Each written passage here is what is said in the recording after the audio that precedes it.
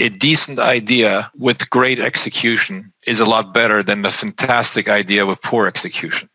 And that's actually one of the reasons why we did create Unicorn, to lend a helping hand, a full ecosystem that supports burgeoning startup entrepreneurs with great ideas and help them become successful.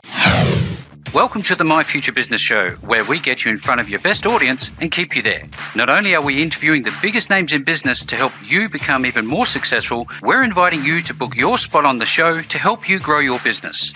So at the end of the call, make sure you fill in the interview application form at myfuturebusiness.com/interviews. Hi and welcome to the My Future Business Show. My name's Rick Nusky. I'm your host, and I'd like to say thank you for supporting the show. I've been reading your feedback. It's warm, it's wonderful, it's inspiring, and it's making all of the difference knowing that the show is making a difference for you. Now, if you're a startup and you're looking to choose the right business model for your business, this call is going to be for you, because I'm on the line with the wonderful Dom Einhorn. Welcome to the show, Dom. Thanks for having me, Rick. It's absolutely my pleasure. Now, Dom, I mentioned earlier that I've been going through your bio, and we're going to take obviously a deep dive into Unicorn and what you actually do, because there's a lot to do with startups and choosing the right model and investing. And this is not a topic that we've had too much of on the My Future Business Show, so I'm really looking forward to it. So again, thank you for joining me. Now, before we get into, I guess, the meat and the gravy of the call, Dom, what I'd like to do is learn a little bit more about you. Now, a good place to start, I think, is to ask you where you're located. I'm calling in from the southwest of France, a small town by the name of Sarlat. That's Sarlat, which is located halfway between Bordeaux on the coast and Toulouse on the south. We're east of Bordeaux and north of Toulouse. What would be one of the major landmarks near there that people might recognize? I would like to say it's Sarlat itself, which is the seventh most visited town in France. Attracts over 2 million visitors every single year. Wonderful medieval town. But probably the most prominent landmark would be the vineyards of Bordeaux, which are just 2 hours west of us. Do you enjoy wine at all? Do you like a drop now and It's then? hard to be in the southwest of France without enjoying it. And if you don't enjoy it yet, you'll probably quickly take a liking to it. So in terms of recreation, Dom, do you get into anything in your pastime? What do you like to do with yourself? So, my work is my hobby. Mm-hmm. So I do work upwards of 100 hours a week. But I don't expect everybody else to do the same thing I do. So, for example, the startuppers and the employees at Unicorn, the reason why they love it here is because you have pristine rivers, waterfalls, you have grottos. So you have the Grotto of Lascaux, that's Lascaux, which is 15 minutes away from Sarlat, which is one of the first prehistoric settlements in the world. But it's just absolutely sheer natural beauty. Everything is lush, everything is green, rock climbing, VTT, mountain biking, etc., etc. So beautiful place to be. It'd be a wonderful place to be inspired. They often say nature has an impact on the way we design things. I wonder, do you get your best thoughts in reflection whilst you're walking around that wonderful environment? There's no question whatsoever. So I'm a big fan of what the Japanese call Shinrin Yoku, which translated literally means forced bath, forced bathing. It's a term I became familiar with, I'd say 7 or 8 years ago. And I guess all of us, when we actually take a leisurely walk through the forest, we realize that we just feel better. Yep. But the Japanese actually turned that into a science and have been measuring the effects, the dramatic impact on health by being inside a forest and actually touching the trees. And they're usually actually using it as therapy in a clinical environment. It's not surprising, is it? No, I know that you're a big fan of rugby.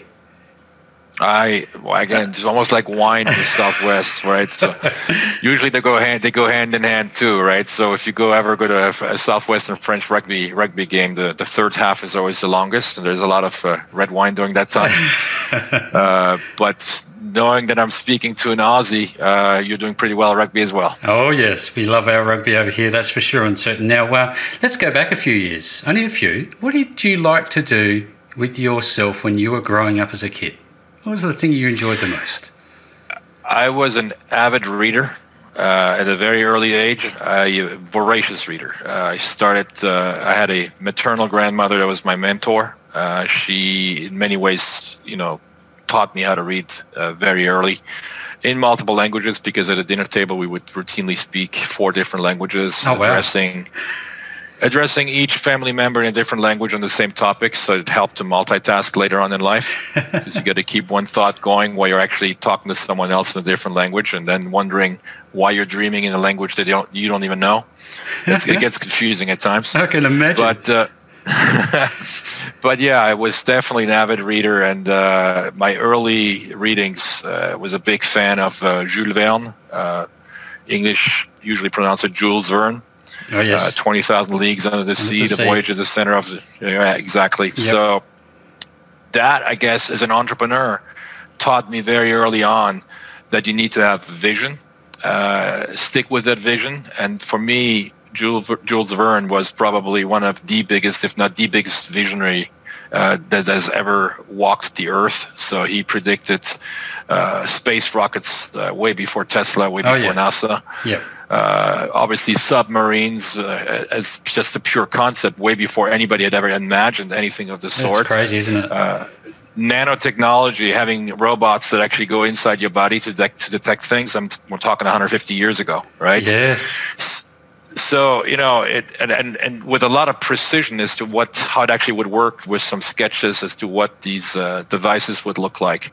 So for me, that was very impressive at an early age, and that gave me a lot of vision that if you stick with that vision, eventually you can turn it into reality, which as a startup entrepreneur is what you're looking to do.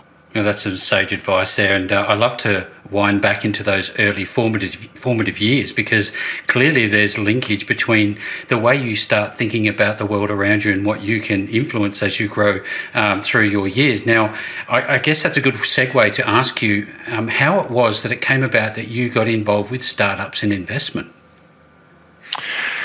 I would say I was definitely a startup entrepreneur way before I became an investor. And one led to the other. So in March of 1993, I moved away from France to the US because I wanted to become a startup entrepreneur. So that was the reason why I left. I had my previous years, I was a semi-professional athlete, and I had a strength coach in Las Vegas who invited me to stay with him for 2 weeks.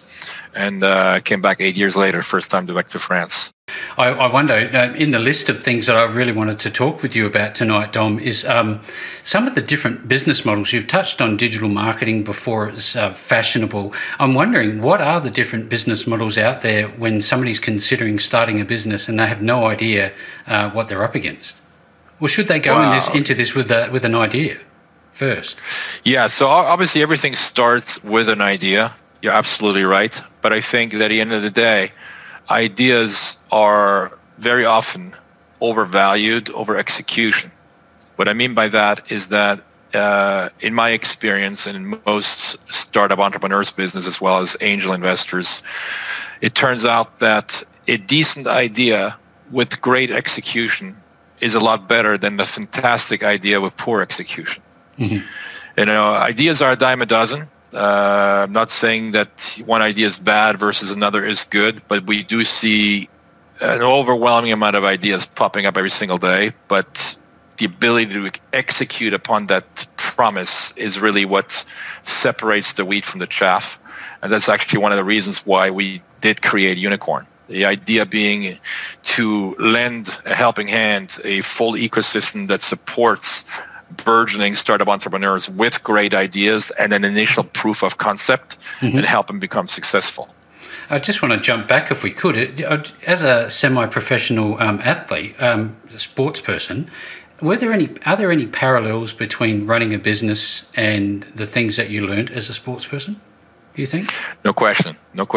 And I think you as a rugby fan, you will know that first and foremost. The ability of taking a hit, getting knocked down, and being able to get back up is probably, so resilience, grit, discipline, without a doubt.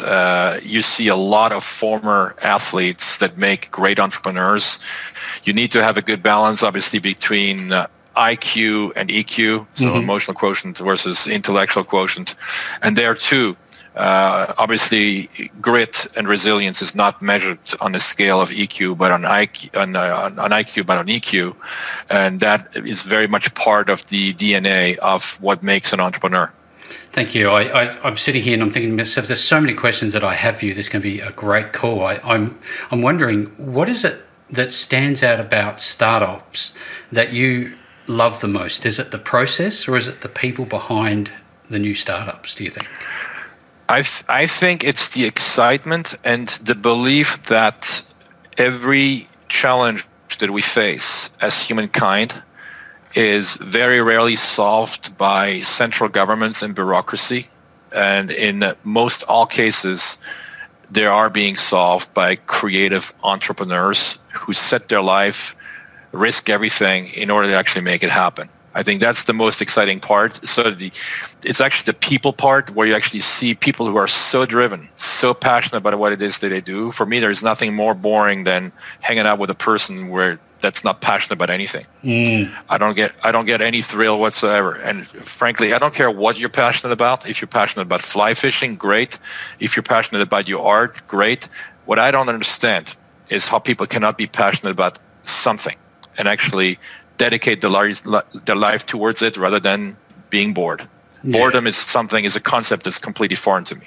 You don't want to leave anything on the table at the end of the day. We've only got a finite time on this earth, don't we? Yeah, and absolutely 100% right. And then you see very often it's sad because I've come across people who were bored in their early years when you have all of the energy, all of the life force inside of you. And then when they're 60, 70 years old, they start having deep regrets as to what they didn't do. Yeah, absolutely. If I can, I'd love to go back a little bit because you touched on something that made me think about the current situation that we are going through globally, and I thought about the word innovation. Now, what sort of innovation are you seeing at this time? That's a very interesting question. I think one in particular that I'm seeing is the rapid adoption of technology. Much faster than before COVID as a result of not having a choice. Yeah. Right. So, and that's why I'm always an eternal optimist, but even more so now during COVID than before, because despite the problems that we're facing today, what COVID provides us is an unparalleled opportunity to finally do the right thing, to actually go digital first. Yeah. So that once we come out on the other side, we're going to have vastly improved efficiencies. So what you're seeing, for example, concretely today, are older people. I'm not assuming that the average entrepreneur is younger, but there's a lot of silver entrepreneurs, more and more of them, thank God. Yep. But 60s, 70s, 80s, 90s, who are now for the first time using tools like the one we're using Zoom, Google Meet, Microsoft Teams, etc. So as not to give any preference to anyone, for the first time. And now, if the crisis had only lasted 1 or 2 months, we would have been just like a rubber band, jumped back into our old habits. But what we're actually doing now is we're fundamentally transforming who we are. We're rewiring our brains, and we're completely changing our habits and getting on a brand new track of progression and of efficiency as a result of that. So as we come out of this crisis, which hopefully will happen sooner rather than later, yes, we will be a lot more efficient, because I can't tell you, Rick, how many people I've worked with over the years, especially older entrepreneurs who had never touched Zoom before, and they're now telling me, you know what, I realized that I don't have to fly from Los Angeles to New York to have a 10-minute meeting anymore. Oh, yeah. Right? Yeah. So a lot more efficient, a lot more environmentally friendly. And I think as a result of now, again, having no choice creates new habits, right? So let's assume you're like eating junk food. If that junk food is taken away from you from one day to another, you will lose that bad habit. And creating good habits and abandoning bad habits is one of the easiest way to make progress in life and to grow. Absolutely. Thank you for sharing this wonderful insight, Dom. I often think about and hear stories of with the technological advancements due to, I guess, force feeding of change, that a lot of employees as well as business owners are now seeing the benefit from the environmental perspective. Instead of driving all the way half an hour through traffic to and from work every single day, they can do everything from home. What sort of emerging, practices are you seeing? Similar? Number one, absolutely right. So, for example, I'll give you one concrete example. Here at Unicorn, we're 30 people roughly from 18 different nationalities, and slightly more women than men. Not by design, by pure chance. Nobody had to tell us this is how you need to behave, respect diversity, etc. Which is something I don't believe in, right? We don't like being told what it is that should be coming naturally anyway. But in our scenario, I have the wall behind me, I have two engineers from Panama that have worked with me for years, one of them since 2005. And I used to have an office in Panama, and they used to commute between 3 and 5 hours to and from the office every single day in Panama. And today, again, we're in a small town where it's very nice to live and to work. They walk to the office for 5 to 10 minutes to drop the kids up at school on the way to the office and to pick them up on the way home. It's beautiful, isn't it? Dramatic change, obviously, in lifestyle. Obviously the performance at work is gone way, way up as well because they're just not tired like they used to be. And then when it comes to technologies, to respond to your question, what we're seeing is the rapid fusion of 3 core technologies that today we still consider as separate, consisting of 5G, augmented reality and virtual reality, and AI, artificial intelligence. Those 3 are actually becoming one and are becoming a super technology. I'm a huge fan of augmented reality because it allows you to see the world in different ways. So, for example, we incubate an AR company called XR Applied. The idea being that we use AR to extend and increase experiences, human experiences. A perfect example would be, it's a test that we actually did. You show a little girl, for some reason kids are fascinated by dinosaurs, right? As we all know. You show a little girl a book. Probably even more so now with AR, but I'll explain to you why. You show little Amy a book with dinosaurs. She goes through, oh, wow, this is nice and nice and nice. Okay. And then you give her an augmented version of that book where you hold, be it an iPad or a tablet or an iPhone next to it with an app that augments that character. And now the Triceratops is jumping out of the book and says, oh, hi, Amy. How are you today? Let me tell you a little bit more about my story. So when you actually see the impact that has, and knowing that in our current school curriculum, anywhere in the world, we have massive dropout rates, lack of engagement for all sorts of reasons, valid and not. But fact is, it's there. It is there. And now you have, via technology, you can actually bring that engagement back at a much, much higher level, accelerate the pace of learning, right? Take something that is boring. You can have a boring teacher, augment him, and all of a sudden becomes interesting and funny. Clearly, kids are going to learn faster, right? So there's some immediate tangible benefits for some of these burgeoning technologies that are starting to have a very, very measurable impact today. Yeah, I can see how that would be exciting. Just you explaining it in that manner made me feel excited about our children's future, because at the end of the day, they're the next generation. They're the ones that we need to look after. And I'd like to be that fly in the wall in 20, 30, 40 years' time to see what's going on. Now, Dom, cutting to the core of today's call, we're going to obviously look at business models and choosing the right one. I think it's important to start off and ask the question, can anyone with a business idea do a startup? Is it for everyone? Difficult question. I would say yes and no. Why do I say yes? Is because I would say anyone with a bright idea who is willing, has what it takes to execute, unequivocally, yes.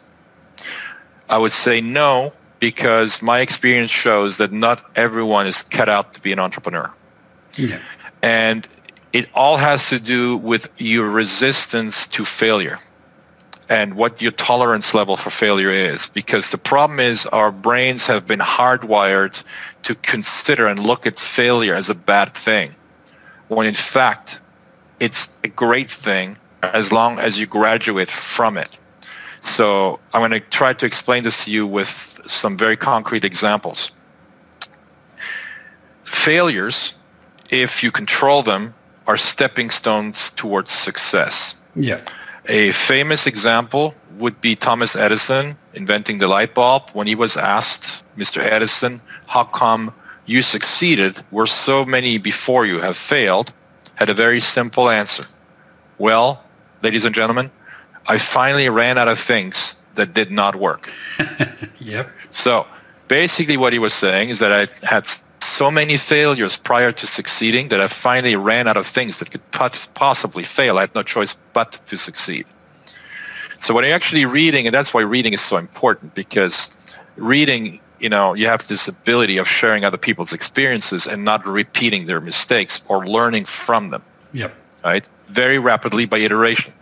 In my personal experience, going back to 1993, 1994, when I first moved to the U.S., I started a company where we were selling websites way before anybody knew what a website was. So it was like selling ice to Eskimos.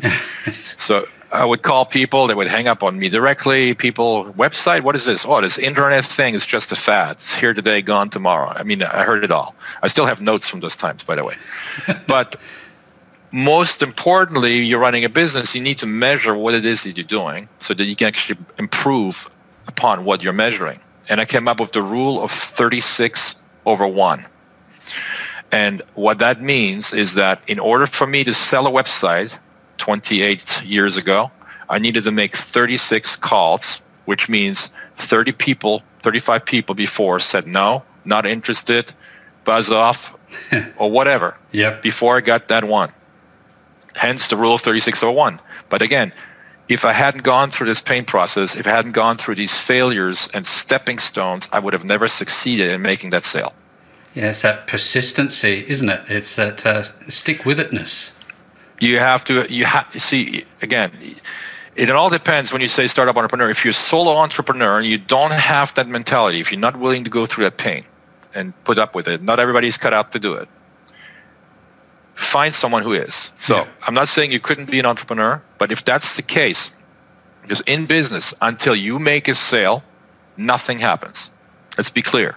Yeah. There is no revenue flow. There's no sustainability whatsoever, right? I'm not saying you, with your great idea, need to be that salesperson. But what you need to know is that you need to surround yourself with complementary assets, human assets, that can actually fulfill that dream, fulfill that premise that you're setting your sights to. And this is where Unicorn comes into it. I wonder if I can ask a question about Unicorn Incubator.com, Dom, because I'm looking at it and I see three things. I see incubate, I see accelerate, and I see thrive. And that sort of led me to the question, what are the phases or the stages in startup? I wonder if you can briefly explain them. So for those of you who have video enabled, you can see the front of my business card. I love it. Right? Yep. Incubate, accelerate, thrive, as you mentioned. Crawl, walk, run underneath for each stage. Yep. Those are roughly speaking the stages. The crawling stage, hence the term incubator, right? Where does incubator come from? It comes from the hospital incubator when a premature baby is born and it doesn't have sustainability. It needs to be put into a device that actually nurtures it along until it becomes stronger to eventually live without the device. At the early stage is when startups are the weakest, the most fragile, and the most prone to failure. Yeah. What we want to do is we want to surround them with complementary skill sets that they don't necessarily have internally. That could be accounting, could be legal, could be marketing, sales, could be engineering, could be graphic design, or all of the above. So they come to us and say, look, we're good at this, and you have an ecosystem with complementary skill sets that we do not have. And then we figure out whether it makes sense, whether there is product market fit. I have a financial analyst that looks at just, obviously the numbers as well, make sure they make sense. But the first question we ask ourselves at Unicorn, first and foremost, is assuming everything checks out and we marry, because that's basically what it boils down to, marry Unicorn with that startup, how quickly can we add value? Right? If the answer is, I don't see how I can add value, I'm just going to go back to the startup entrepreneur and say, look, unfortunately, I wish you the best, but this is not what we can, it's not going to work because I don't see how we can actually add value. When we can add value and everything else checks out, then it gets very, very easy and very interesting. And usually you have a deal done within a day or two because you just see the synergies. The startup entrepreneur sees the synergies. We see it, etc. But it brings us to a larger problem, which I think exists in this ecosystem. And that's kind of like the bridge to angel investing. Again, for the majority of my life, I was a startup entrepreneur. About 6, 7, 8 years ago, I slowly moved into an angel investor who then decided to create Unicorn, the incubator accelerator. And what I realized at that time, which is a problem that I'm still only scratching the surface on today, is a huge expectation gap between the startup entrepreneur looking to raise financing and the angel investor looking to provide that financing. And the easiest way to describe it is by saying that typically speaking, startup entrepreneurs broadcast on FM and investors listen to AM. Right. So you have this expectation gap, which I experienced very early on in my career when I was pitching an investor for the first time in my life. And I was very excited, but his eyes started rolling over and I realized I'm losing the guy. And then he pauses and then he turns around and asks me, so Dom, what kind of financing are you raising? Are you doing a seed stage, a pre-seed? Are you doing a Series A? What are you doing? And I looked at him the same way he had just looked at me. I had no idea what he was talking about. Right? Because the two worlds are so radically different. In most cases, it's changed a little bit because of people like myself, and there's a lot of people like myself that have created startup enterprises, sold some of them off, and become angel investors. Thank God for those people because they actually understand what it feels like to be sitting on both sides of the table. Right? But it's because of those friction points that we actually created the incubator accelerator to make it a lot more seamless and to make it a lot easier for entrepreneurs to launch their business and know that they're not alone. Because by definition, if you have a great idea with tremendous potential impact, you have to quickly abandon the idea of staying alone. If you're a lone wolf, for example, I couldn't even bring you in because we are looking for scalability on the market. And by definition, when you scale, you need more people. You need to have a team to can actually do that. And if you think you yourself can do it all, you're in for a rude awakening. Yes, it has to be very confronting very quickly. I'm very sure of that now. I used to be that guy. I used to think I could do it all. I'm doing it on my own. No, you're not. Exactly. We talked about, talented individuals. I've seen literally hundreds of amazing skill sets from across the globe. And with technology and how quickly it's expanding and becoming almost omnipresent in our worlds, where is the best place to start a business, a startup, an incubation with somebody like you? Does it have to be in France, or where's the best location, do you think? So we spent a lot of time. Keep in mind, I spent 25 years on the west coast of in California, so where everybody believes is obviously that's the cradle, right? Silicon Valley and Silicon Beach now in Los Angeles. And number one, I believe you could have a serious impact with the right type of venture anywhere, including on the moon and soon on Mars, right? We call them moonshots for a reason because, before it actually happened, reach for the stars. Nobody believed you could ever go for the moon. Now we're probably going to call them Mars shots. And within the next 10, 15 years, we're going to be landing on a human mission on Mars. And then we'll kind of call them maybe Pluto shots. But so, you basically, the bar is being raised higher and higher as we actually achieve these things as humanity. The reason why we picked France in particular is because there is a burgeoning ecosystem that was created from scratch by the Macron administration, current French president, that said, look, we understand that we as a nation face a lot of challenges, that Europe as a continent faces a lot of challenges, and the world as a whole faces a lot of challenges. We are of the belief that central government has proven to be relatively inefficient in solving those issues, and that startup entrepreneurs have systematically been able to solve them. So to give a smaller parallel on a smaller scale, local mayor is a good friend of mine. And before he was reelected recently, I was sitting down with him and said, look, can you give me a laundry list of the top 10 issues, problems that are facing the municipality? So he gave them to me. He had it ready. And I said, well, I just quickly scanned through the list. How do you intend on resolving those issues? And he goes, well, we'll have this group working on this, et cetera, et cetera. I said, okay, second question. How long have they been working on trying to solve that problem? Whew. Goes, well, for this, for the road system, it's been 12 years. For picking up handicapped people, it's been 6-7 years. I said, okay. For me, that's number one, that's a failure. Yeah. Right? They're just not recognizing it. You're just perpetuating a failure. Number two, out of the 12 items that you just showed me on this list, I know of 8 startups that have solved them somewhere else.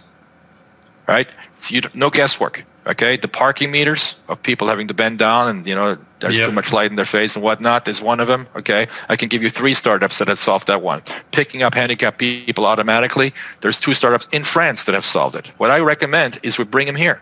Yep. We bring them into Unicorn, let them solve the problems of the municipality. Absolutely. Right? So that, going back to what makes France so attractive, is that the government from the top down has put together a number of initiatives and incentives in drawing in the talent, including foreign talent, via something that's called a talent passport visa. So I have a number of engineers that are here at Unicorn that came through that procedure within 2 weeks from different parts of the world, where before you used to take 2 years to actually go through the administration, through the bureaucracy. Then you have process.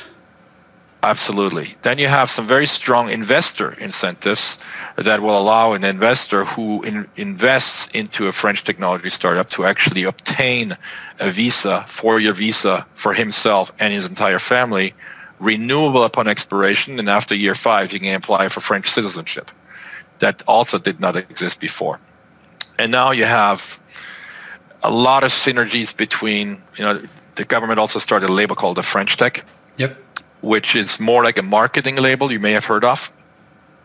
You now have delegations all over the world pitching France as a destination where you can actually live and work, because sometimes, myself included, we tend to forget to live because we work so much. Oh, yeah. So the French obviously have a pretty good reputation when it comes to having a good time and a good life. So being French and German, half French, half German, more on the German side and that side. So not to say I don't have a good time, but I have an amazing time just working. But look, I understand that everybody's cut out to do what I do, but you can have a lot of fun doing other things as well. Absolutely. This has just been an incredible call, Dom. Now at the pointy end of it, I'd love to ask you that when we're going to have a lot of people on this call that are sort of sitting there wondering, well, what do I do next? I really want to reach out to Unicorn and see if they can help me. So what would be the process that they would need to follow? By all means, reach out to me directly on LinkedIn. That's where I'm most active. Dom, D-O-M, Einhorn, E-I-N-H-O-R-N. By the way, Einhorn in German means unicorn as well. Unicorn Incubator. It's unicorn with a Q. Unicornincubator.com is the website. Yep. My direct email is dom@unicornincubator.com. And last but not least, for those of you who want to look for a great excuse to visit France, we are hosting the Startup Super Cup, October 1, 2, 3 of 2021, which is an amazing event that will bring together upwards of 800 angel investors, between 100 and 150 startups competing for a grand prize and multiple second-tier prizes. And all of the financial and startup media will be covering the show as well. That's wonderful. Now, if you're listening to this call and you've heard Dom talk about lone wolves, and you have a business idea and you're just sitting there and you're passionate about this is what you want to do, don't do this alone. Reach out to Dom. I will be making sure that all of the links that you need to reach Dom and his wonderful team are available to you below this post.